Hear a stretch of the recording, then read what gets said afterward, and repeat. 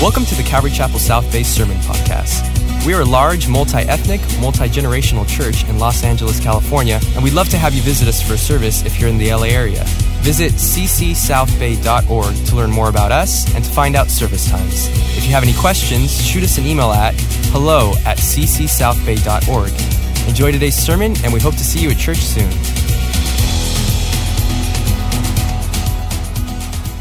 Well, it's great to be back at Calvary Chapel South Bay again, and so excited to be with those who are part of this wonderful church family, as well as those who are joining us from other places all over. The unbelievable, unprecedented season of this pandemic continues, and with it also continuing is our series on promises, and I had something else entirely planned, as some of you know, but God had something different in mind, and when everything began to kind of melt down, just as I was supposed to be starting on Romans chapter 8, I thought, well, what can I teach that is perfectly suited for these times?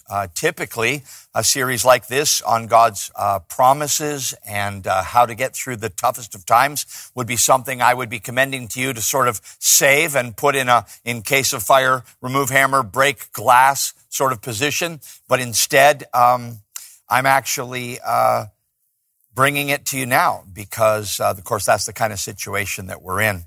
So let me just have a word of prayer, and we will get right into this study and continue with the promises of God and all that He has for us. Father, we're grateful to be opening Your Word. We thank You for the promise that faith comes by hearing the Word of God. And so we ask You now in the name of Jesus that You would cause Your Word to become, as You've promised, faith to us, life to us, hope to us, healing to us. We thank You, God, that You're a promising God, and we thank You for the understanding that You're giving to us. So we look to You now and to Your Spirit to build us up in our faith. In Jesus' name I pray, amen. Amen. So brain bomb just ahead, brain bomb. So secure your helmet if you're susceptible to having the top of your head blown off. 2 Corinthians, two passages in this message primarily. The first one is 2 Corinthians chapter 1, where I'll just start in verse 3 and try to get to it. This is just really, really something. Blessed be the God and Father of our Lord Jesus Christ, the Father of mercies, the God of all comfort, who comforts us in all of our afflictions, so that we may be able to comfort those who are in any affliction with the comfort with which we ourselves are comforted. He goes along a little bit. Let me pick up in verse 8. We do not want you to be unaware, brothers, of the affliction we experienced in Asia, while we were so utterly burdened beyond our strength that we despaired of life itself. This is the secret life of the servant of Christ, revealed by the Apostle Paul. If you actually go to the place in Asia Minor, you're like, man, everyone's getting saved, everyone's getting blessed, people are getting healed. When you read it in the book of Acts, you're like, woohoo, this is awesome. But when you see the behind the scenes into the life of the person who is actually doing the ministry, you see the price that's being paid. Just when all the awesome things were happening, Paul describes it as so utterly burdened beyond our strength that we despaired of life itself. Indeed, we felt that we had received the sentence of death, but that was to make us rely not on ourselves, but on God who raises the dead.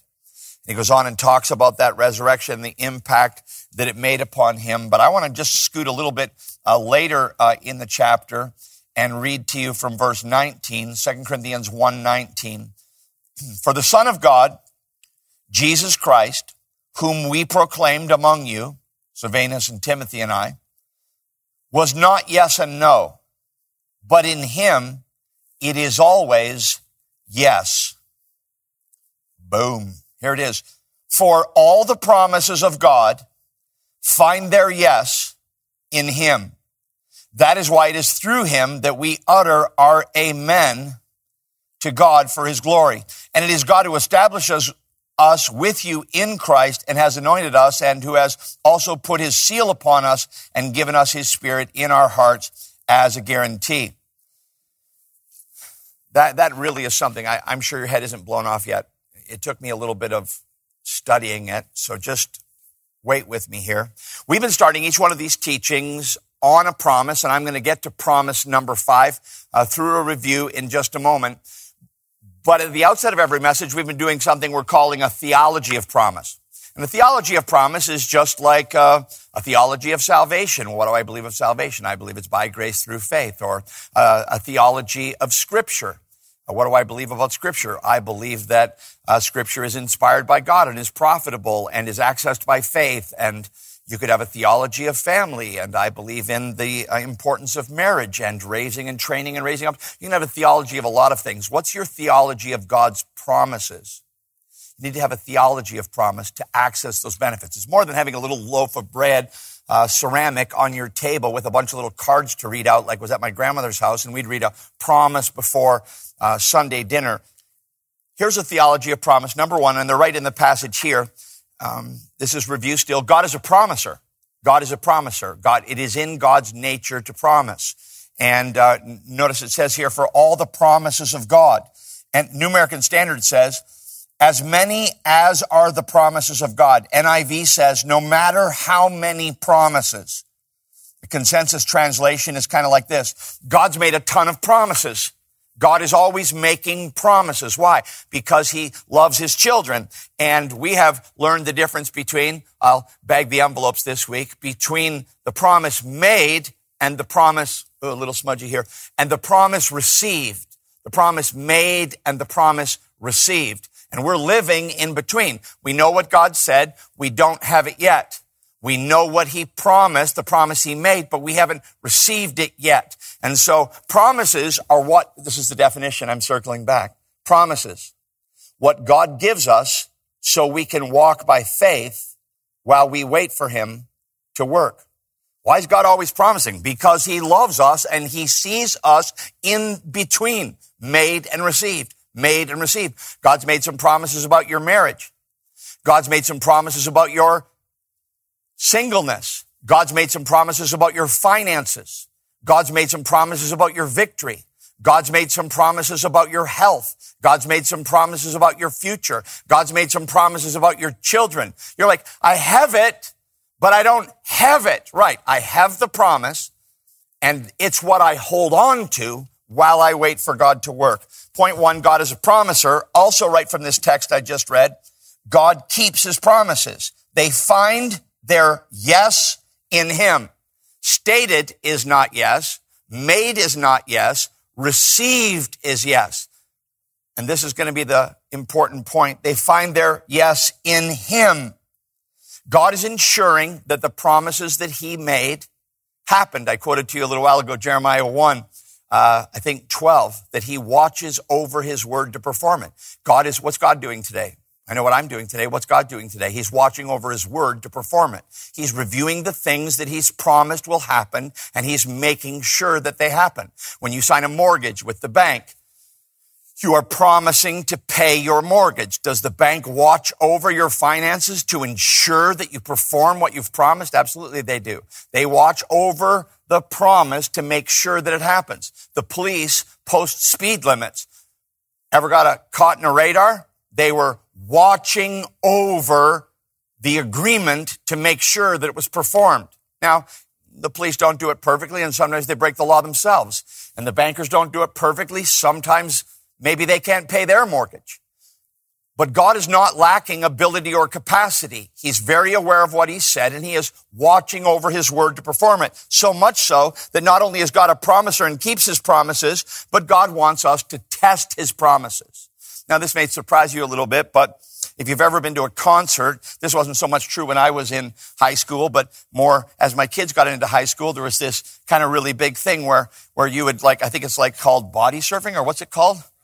Crowd surfing, where you kind of get to the edge and you sort of throw yourself out on the crowd. Now, in an empty auditorium during the COVID, this would be a bad time for me to try to do this. But I have to say, I always thought it was kind of cool that you just sort of get up to the edge, and I don't think they check with anybody. There's no signed agreement. You just kind of throw yourself out on the crowd and they hold you up. I think if I do that the next time the room is full without checking with the people, I think they're going to have a sense of, we're okay to hold you up, but it would have been nice if you asked us first if we were willing to do that. What if we didn't actually put our hands up and hold you up? you would have crashed and we would have felt put upon for letting you crash. That's not God. God is not, in any sense, ever burdened or bothered by us putting ourselves out on his promises. When I was a kid, we used to go to this kind of big campgrounds, like a state park sort of thing near our house. It was called Fanshawe. And there was a big dam, and then there was all this area where the water was allowed to build up like a little man-made lake, so to speak. And we would, in the wintertime, it was pretty fun to get out on that ice and just skate and skate and skate. Not like at a rink, not like at a park, but as far as you could go, till you had to stop and rest to go back again. And one of the things we would like to do is we'd like to go out when it was getting a little warmer in March. But did you know this? That in the lakes, close to shore where the water is shallow, that's where it melts first. Not because it's weaker ice, but because there's less water to freeze. And out in the center, maybe where it's 50 feet deep, the ice might be 4 or 5 feet thick. But in the shore areas, it would actually be melted and back to water again. And sometimes when we would go there, I can remember we would put our skates over our shoulder and we would like run and try to jump off the shore far enough to land on the ice that would hold us up. Now, let me say that's not a perfect science. And if you would not jump far enough, you would hit and go through. We'd call that a soaker, but it wasn't that deep, maybe up to your knees or your waist, and you'd pull yourself out again and put your skates on and off you'd go. And we'd do the same thing when we were leaving. We would want to jump over the water to shore, and so you'd go as far as you could as the ice was getting thinner, and if you waited too long and you didn't jump soon enough, you would break off the piece and go down into the water again. That illustration is a complete non-illustration of anything to do with God's promises. You're not in danger of falling in. You're not in danger of slipping off. We used to call it a soaker. You just kind of get your foot in it and it would be cold. And you're not in danger of getting a soaker in any matter related to God's promises. And he wants us, remember, God's a promiser. God keeps his promises. God wants us to test his promises. And last time we talked about God's promises are activated by faith. It's faith that makes them real. It's faith that makes them realized. I don't want you to think that faith is passive. Well, I believe. I went forward. I signed that card.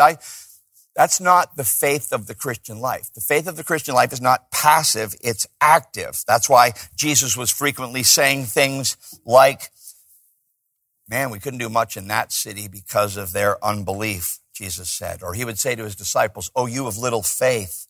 Or he would say, whatever you ask in faith, believe it and you will receive it. Do you see? Faith is so integral. It's how it goes from I've heard it to it's real for me. It's happening now. That's how you make that transition. So God's promises are activated by faith. And this is so important because,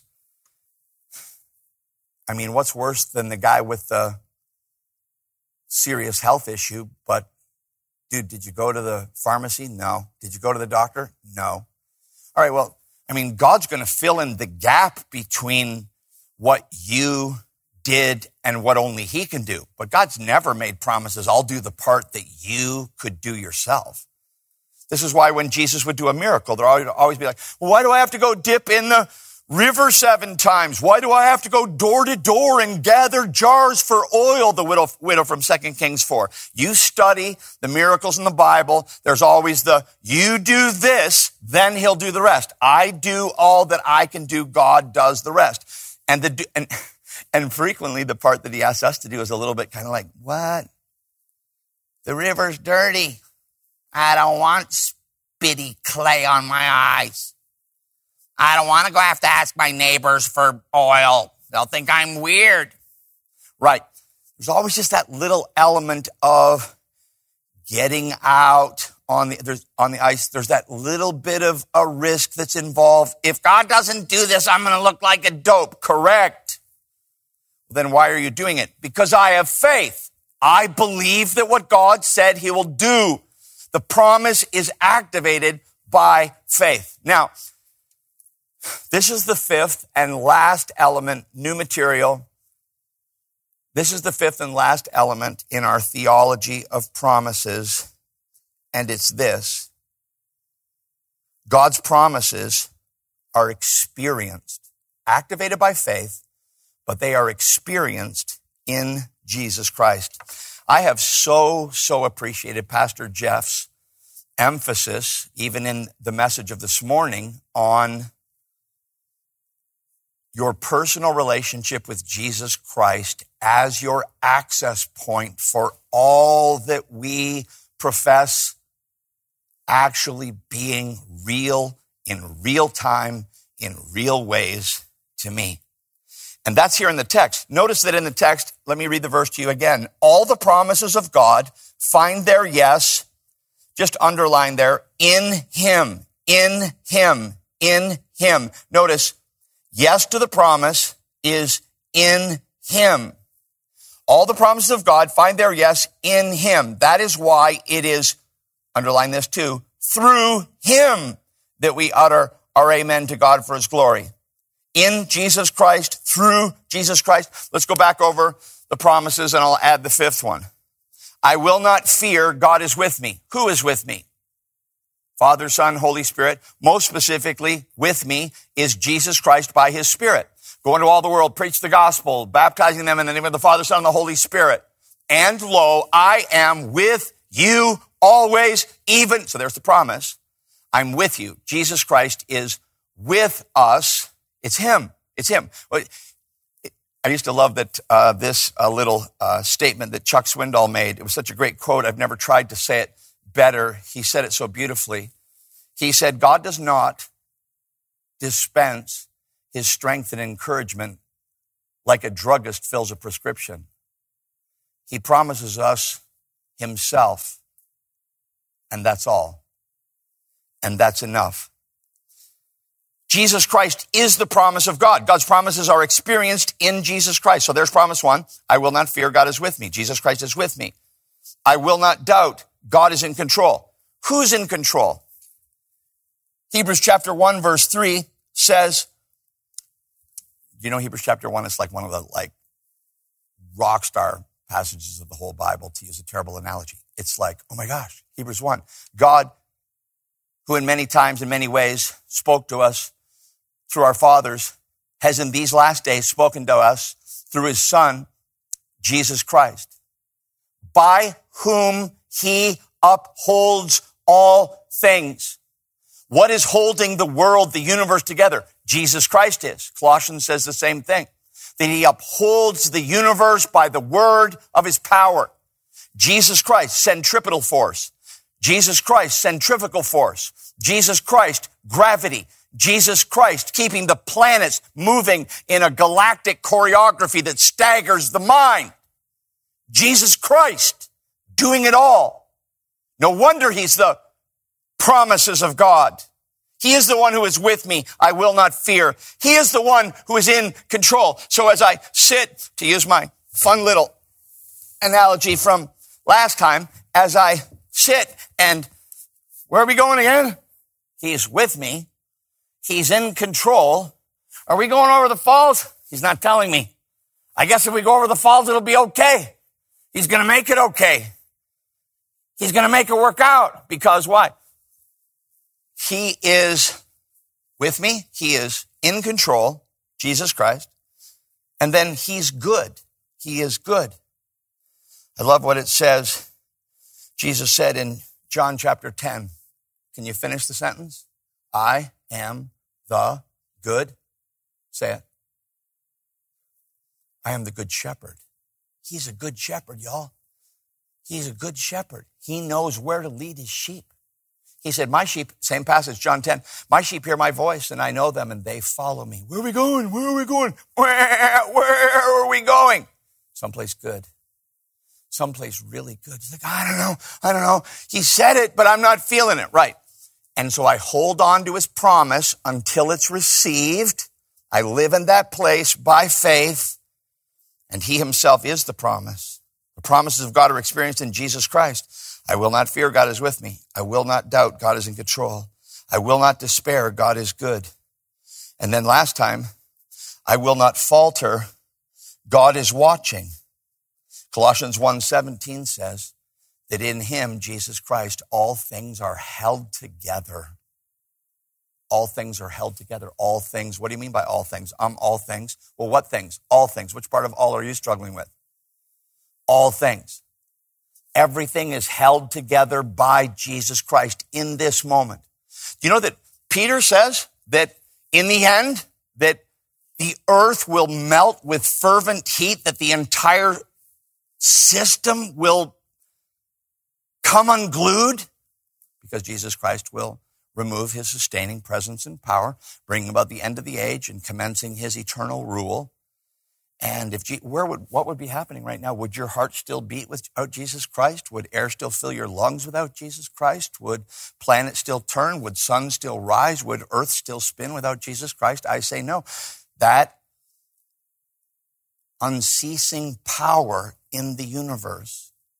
You want to live in God's presence? Start seeing every star, every ray of sunlight, every bit of oxygen, every earth principle is all created by and sustained by Jesus Christ. He is the one who is watching. And now this final promise, and next week in our last message in this series, we'll try to pull it all together. Last promise, I will not fail. God is always victorious. Now, before we go to the passage, you can turn to it if you want to. It's in Isaiah chapter 54, maybe one of my top promises in all of the Bible. But before we go there, I have to just take another minute and give you the theology behind God's promises are experienced in Jesus Christ. In him, everyone say, in him. If you're sitting at home and you don't like to talk out loud because you think you don't have to because I can't hear you, deal with your attitude and say, in him. Come on, say it. In him. Wow, when the cameramen are talking, you know that God is moving. Now, in him. Romans 11:36 says, love this. If you don't have this underlined in your Bible, your pen must be broke. In him, Romans 11:36, of him and from him and through him and to him are all things. Jesus Christ is all the promises of God. He is our peace. His grace is sufficient. His word is enough. Now, I've taught those concepts before, but I have to say, there was a time in my life, maybe 10 years into pastoring, when I just came completely and entirely, I wish I could say for the last time, but really for the first time, I came completely and entirely to the end of my own resources. And God really touched me with a book written in the year I was born, 1960, by a man named Ian Thomas. He's once prayed at our church in Chicago. He's with the Lord now. But Romans chapter 5, verse 10. You know, most people know Romans 5:8, right? God demonstrated his love toward us in this, that while we were still sinners, Christ died for us. Amen? Amen. But Romans 5:10 goes on to say, if then being reconciled to God through the death of his son, much more now we are being saved by his life. Always remember when you see saved in the Bible, it might be talking about election, it might be talking about justification, conversion, it might be talking about sanctification, or it might even be talking about glorification, or it could be talking about all four. And every time you see saved, you gotta be like, which part are we talking about now? And when Romans 5:10 says, much more now we are being saved by its life, is probably referring mainly to sanctification, as in we were saved through faith in Jesus. We were declared and treated as righteous, justified by a holy God in deference to the finished work of his son, Jesus.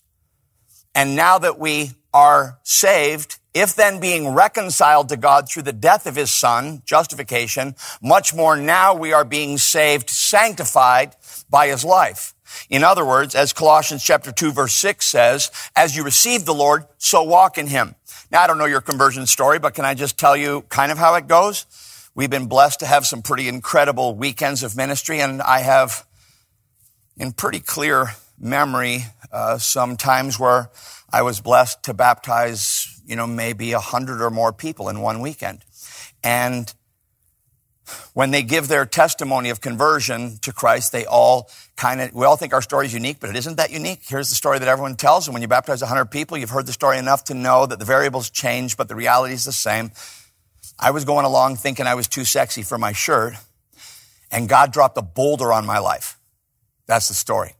Now, the label, as I've often said, the label on the boulder changes. An existential crisis, a financial breakdown, a breakdown of my marriage, a struggling sin that I just couldn't get victory over, a private addiction, a public embarrassment. The label on the boulder changes, but all of us have enough so that God's like, all right, this one's for her. Boom. I didn't think I needed God. Boom. Then I needed God. Now, if you were brought up in a Christian home, it's a little harder to find the boom for a 4-year-old. Maybe it was just I was afraid I didn't want to go to hell, or I saw that my parents had something I didn't have. That's a little rock. That's a gracious, beautiful rock given to a child that God's already made some promises to by virtue of their parents' faith in Jesus, and that God's not willing that any should perish, and believe on the Lord Jesus Christ and you'll be saved and your household, see? But the fact of the matter is this: we came to Christ at a moment of immense brokenness and humility.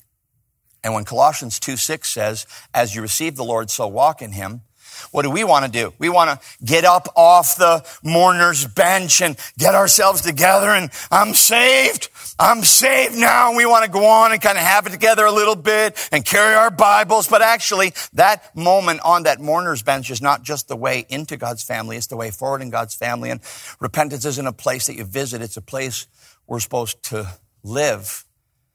And the first step with God of brokenness and repentance and acknowledgement of my sin and grace flooding in to cover it all, that's not just the way we start. That's the way we go forward. That is, every single step is the same. So if God is using circumstances to bring you to a place of renewed dependence and brokenness before him, as he certainly is in our lives, don't push that off as though somehow it has no place, but welcome it as a dearest friend that has always got you to better and deeper and fuller places with the Lord. Like Romans 5:10, fine, but you should have some more verses to make. Okay, good. I'm always ready for that guy. 2 Corinthians chapter 4 says, we are troubled on every side, yet not in distress, perplexed but not in despair, persecuted but not forsaken, struck down but not destroyed. I had a message I preached years and years ago, probably 25 years ago, on that called Knocked Down and Not Knocked Out. Can you appreciate this, Pastor Jeff? This just sounds like a young guy's sermon. I called it Knocked Down but Not Knocked Out. We're troubled on every side, but not in distress.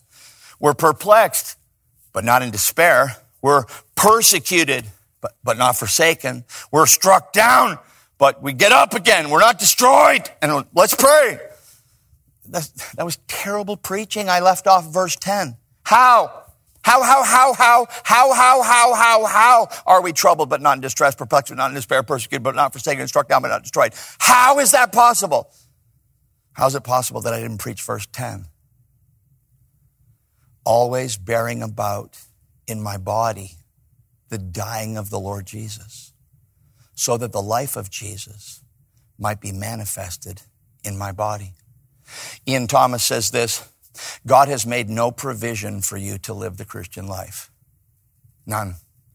Only for Jesus Christ to live his life through you. Want another one? Galatians 2:20. I am crucified with Christ. Nevertheless I live, but not I.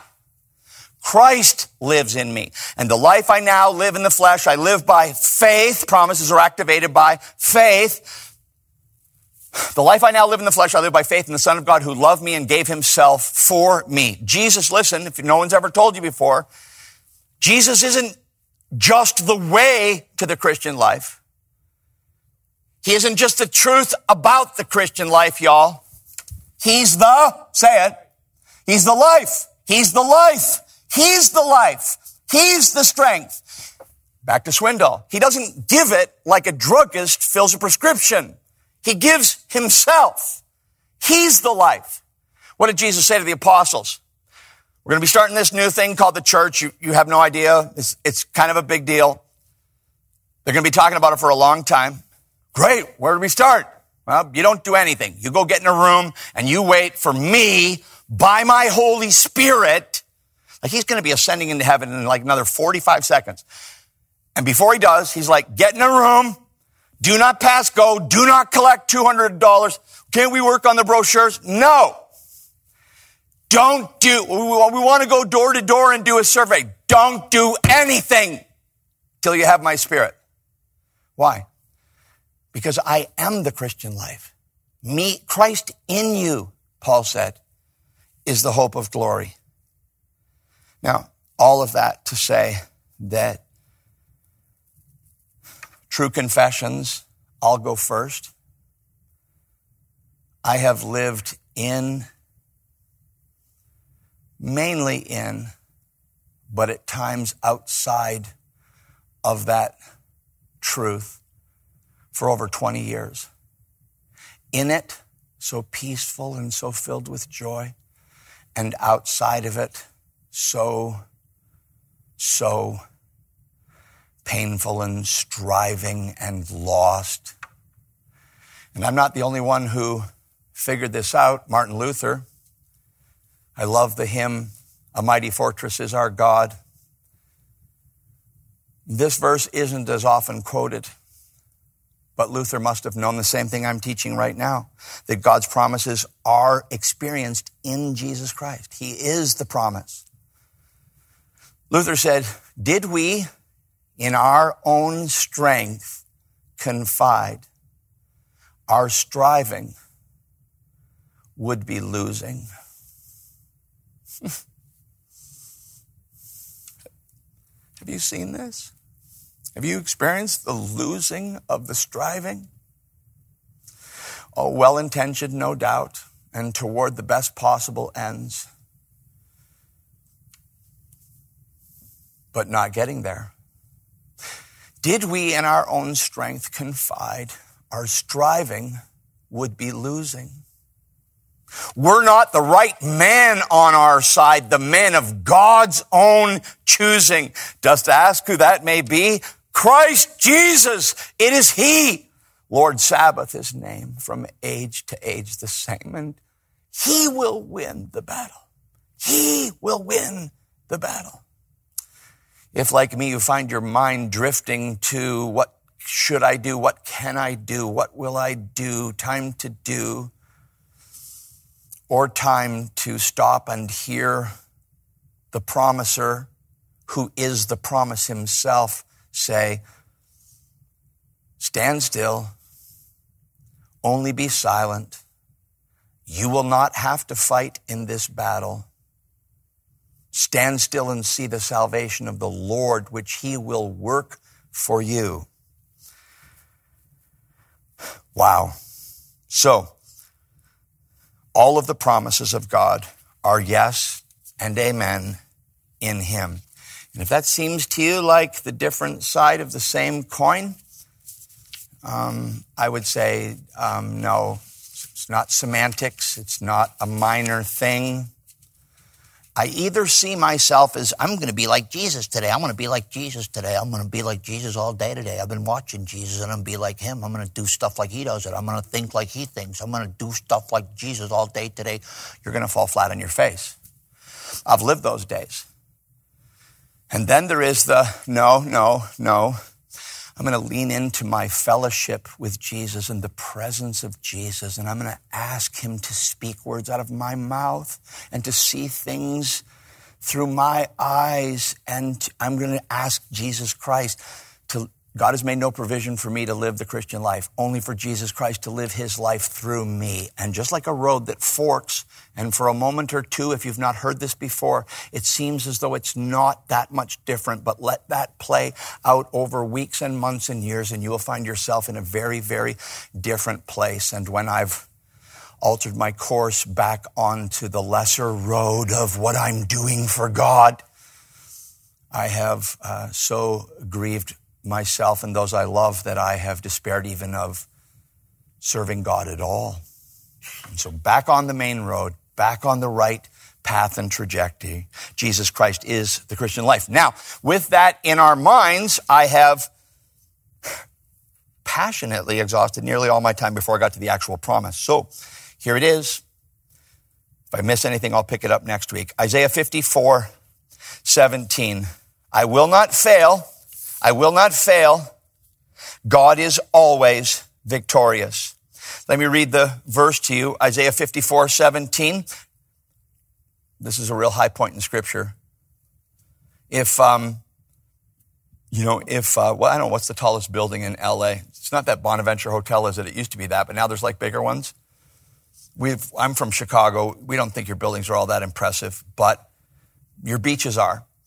And let me just say, this would be like a really tall building, this one right here. No weapon that is fashioned against you shall succeed. The version that I memorized says, no weapon formed against you will prosper. Every tongue that rises against you in judgment, you will condemn. This is the heritage of the servants of the Lord, and their vindication is from me, declares the Lord. Boom. Let's go through that a part at a time, and then I want to pray with you, and we're going to sing, all right? You tracking with me? So let's just acknowledge that every one of us faces a certain kind of uncertainty, a certain kind of what's going to happen, what's up ahead, am I going to be okay? This promise is pretty unbelievable. No weapon formed against me will prosper. The Hebrew here for weapon is any tool or utensil used against a person. Anything anyone would use against you is what it is. Any tool that would be fashioned to cause you harm. No car, no phone, no checkbook, no knife, no narcotic, no gun in the terms of the actual weapons. No. And then fashioned against you, built, sharpened, aligned, aimed, fired. Any tool utilized to create disadvantage for you as in for you, for your family, for you, for your church family, for you, for God's kingdom, for you, for God's people. This applies to God's people in all places, at all times, ultimately. I acknowledge that the promise has been made. I acknowledge that we have not received it, and there are things that your mind rushes to now that says, nope, nope, nope. And I would just say, not yet, not yet. God knows what he says. He's on it. It is coming. Jesus Christ himself will make sure. Now, no weapon fashioned against you will prosper. That doesn't mean it won't gain some yards. That doesn't mean that it won't accomplish some setbacks for a season. It means that ESV here translates it succeed. NIV translates it prevail. Prevail is talking about the end. So to use a football analogy, because people often tell me how athletic I look, or used to say so, years ago. To use a football analogy, this is not promising that you won't lose yards. It just promises you that in the end, you'll be ahead and score a touchdown. It doesn't mean that you won't lose possession of the ball and fumble or throw an interception. It just means you'll get the ball back again. It doesn't mean that you won't lose games during the season. It just means at the end, you'll hoist the trophy over your head. You see? And so the promise is no weapon formed against you will succeed in the end. No final victory, no ultimate outcome, no thing that you will wish you could reverse in eternity. Nothing like that. You say, well, James, my problem isn't the weapons. My problem's the words. Great. Look back at the text. No weapon formed against you will prosper. Every tongue that rises against you in judgment. Every tongue ridiculing your loyalty to Christ. Every tongue scorning your stand for righteousness. Every tongue rebuking your fidelity to God's agenda. Every person speaking in slander or some form of degrading, who doesn't see it all, doesn't know it all, thinks that partial is whole, thinks that momentary is entire, thinks that point in time is totality of you. No man is known by his worst day, and no tongue that rises against you in judgment. Notice, not that it won't prosper. He goes way beyond it not prospering. It's not just that you're going to win like with the weapons. With the words, you will actually condemn. The slanderer will be slain, proven conclusively to be in error, and justly condemned.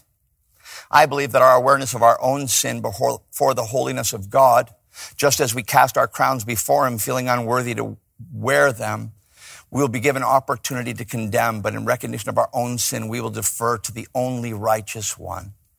And Jesus Christ will decide the fate of all of those. That's why the scripture says it is a righteous thing with God to repay with tribulation those who trouble you. That's not our job. Even when Paul at the end of his life said, Alexander the coppersmith did me great harm, the Lord will repay him according to his deeds. And so we entrust these matters to the one who said, vengeance is mine, said the Lord, I will repay. And we do it with the humility of recognizing that we are not just the injured, we are the injurer. We are not just the wounded, we are the wounder. And so the promise stands, perfect justice will come. And if this is needed, if this is required, every tongue which rises against you in judgment, you will condemn. Every person listening right now knows the pain of others in opposition to you, to God's will for your life, to God's blessing on your family. Where will it all end? It'll all end in Isaiah 54:17. In God's time, it'll go from promise made to promise received, and this will be our eternal reality. God is always victorious. Can I read you one more verse as I draw to a close? Romans chapter 16, verse 20 says this. Romans 16, everybody loves Romans. Not many people love Romans 16, but there's just awesome stuff in here as everywhere. Romans 16:20 says, the God of peace will soon crush Satan under your feet. The God of peace will soon crush Satan under his feet. Apparently we're in the stomping party. Under your feet. The God of peace will soon crush. You're like, but when? The text says soon. Well, how soon? How soon? How soon? Sooner than you think. Sooner than you realize. Looking back, it will seem sooner than it felt as you waited. The promise here is that the promise here is not that Satan will not win a skirmish. That Satan will not even make some tackles and some takedowns to a child, to a marriage, to a church. The promise is that for those who love God, for those who are on his program, in the end, God wins. I read the back of the book and God wins. God wins in the end, and we win with him. That's reality. All in favor of the truth, God wins in the end. God wins. God wins. And we win with him. And we don't wish another victory. And we don't wish a greater vindication. And we don't wish a sooner anything. He doesn't just do it. He does it totally, and he does it on time, and he does it perfectly. And when he's done, we all say, oh Lord, you do all things well.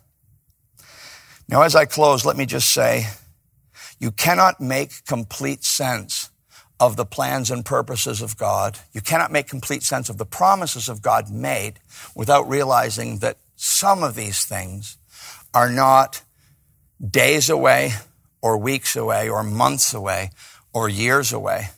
Some of these things are in eternity. Some of them. And I hope you get to see, as we said, I would have despaired unless I believed I'd see the goodness of the Lord in the land of the living. And I hope you get to see the majority of it, the most of it, right here on planet Earth. But as Pastor Jeff was saying earlier in the sermon from this morning so beautifully, some of it doesn't make sense without eternity. And there is a heaven and there is a hell. 1 Corinthians 2:9 says that eye has not seen, nor has ear heard, neither has entered into the heart of man the things that God has prepared for those who love him. And some of the things that you're enduring are not going to make sense until eternity. And you're not going to be disappointed with heaven. Can I just tell you that? You're not going to be disappointed with heaven. All right? He made this beautiful earth and universe in 6 days. We've been working on heaven for over 2,000 years. Do you think you're going to walk into heaven and be disappointed? Do you think you're going to be like, this is it? This is it? No, nothing like human disappointment with heaven. Your mouth will be agape for 10,000 years. Amen. Mind has not seen, nor has ear heard, neither has entered into the heart of man the things which God has revealed to those who love him, prepared for those who love him. But God has revealed them by his Spirit. On the contrary, the Bible says in regard to hell, Matthew 9:42, where the worm does not die, where the fire is not quenched. As awesome as heaven is, hell will be that awful. So much so that you would not wish it on your worst enemy. The great theologian Charles Hodge confronts, preachers are always, they talk about the hell and damnation preachers and the red-faced, pulpit-pounding, hellfire preacher. Charles Hodge said, the Scots theologian said, aye, but can you say it without a tear in your eye? The furies and the horrors of hell are so harsh and so awful, reflecting the utter holiness of God, that you would not wish it on your worst enemy if you understood even the borderlands of it. God, forgive us for our prideful harshness toward others, and give us the tenderheartedness of anticipating that hell will be beautiful and wonderful for all for whom he has prepared it. And we are giving our lives to see as many of those we know and love spend that time there with us. God is always victorious. A big victory is coming. His purposes will be accomplished. His enemies will be defeated. The faithful will be rewarded. His Son will be on the throne, established forever. And death itself will be defeated for all time. So put that in your pipe and smoke it in the middle of the COVID thing, all right? We got the promises, y'all. We got the promises. And all the promises in him are yes and amen. Thanks for listening, and we hope you were encouraged by today's message. If you have any questions or just want to check us out, make sure to visit us at ccsouthbay.org. God bless you guys, and we'll see you next week.